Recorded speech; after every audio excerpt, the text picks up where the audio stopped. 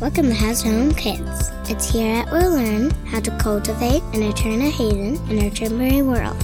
So grab a juice box, go play, or even take a ride on your bike. Whatever it is you do while listening, we hope you feel right at home.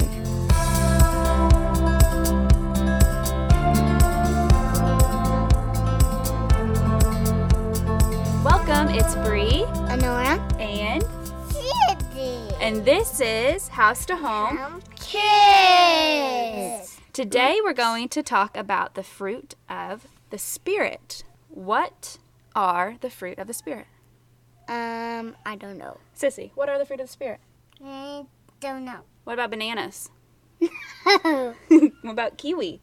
No. Grapes? No. What's your favorite fruit? Strawberry. Strawberries? Nora, what are your favorite fruit? Kiwi and strawberries and peaches. It's hard to pick a favorite, isn't it? And grapes and God. And God isn't a fruit. I just love them. Okay. I'm glad you love him, but he's not a fruit. And I love heaven. And you love heaven. Mm-hmm. Okay, so we've been talking about fruits of the Spirit at home. Can you name any of the fruit of the Spirit?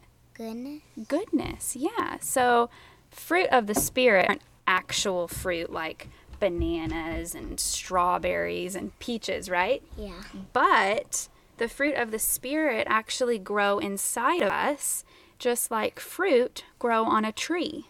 Hey, did you know you have white blood cells? Did I know I have white blood cells? Yeah. I do. What other blood cells do I have? Red blood cells. Yeah, you're smart. That's a little bit off topic, though. Let's talk about fruit of the Spirit today, okay? Okay. We'll save blood cells for a different day. That'll be an interesting topic.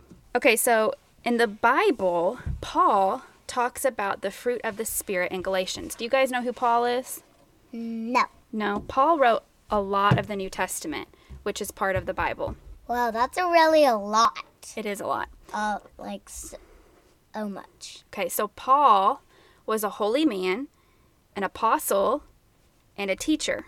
And he told us in Galatians that there's a list of these fruit of the Spirit. Things like gentleness, goodness, kindness, joy, peace, love, patience, faithfulness, and self-control.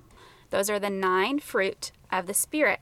And they grow in the people that love Jesus and have his Spirit inside of them. So, is his Spirit in you because you love him? Right. So, these fruits grow in your spirit. Just like apples grow on a tree, things like gentleness, joy, peace grow inside of Honora and Evangeline. Mm-hmm. But just like real fruits, these fruit need tending.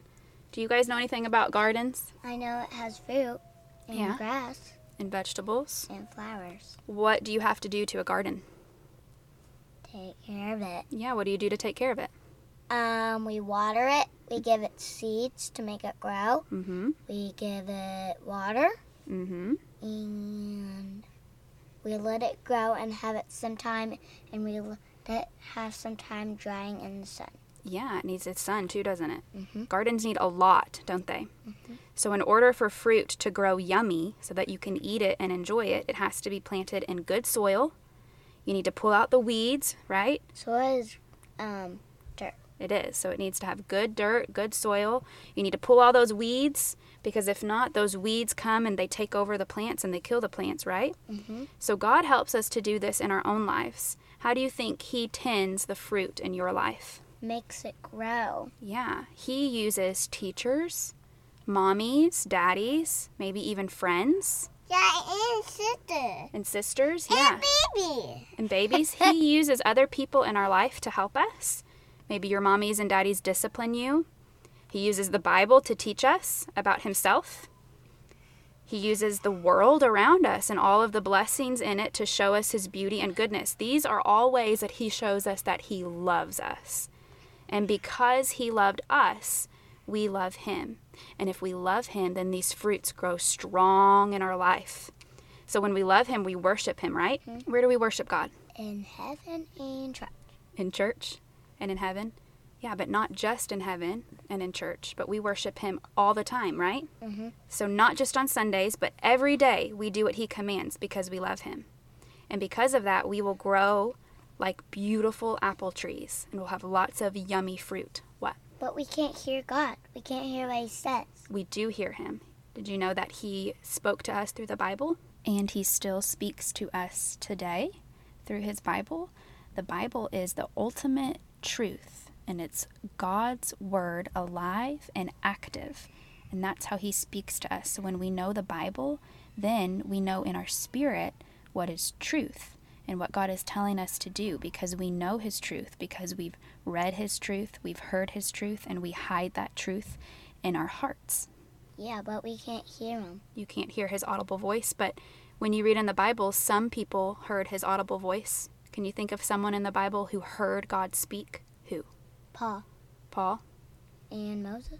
Yeah, Paul and Moses. Good. Paul heard God's voice, and it knocked him off of a horse. Actually, the light shone and knocked him off the horse, and then he heard God's audible voice, and he saw Jesus. And from that moment on, he became an apostle, and he became a believer of Christ. The word apostle means that these men were chosen by God, they were appointed by Jesus, and they were witnesses of the risen Christ. So Paul that day was chosen by God, he was appointed by Jesus, and he became a witness of the risen Christ. It did? Yeah. Moses heard God's voice coming out of a burning bush. Mommy, my polka dot not there anymore. It is.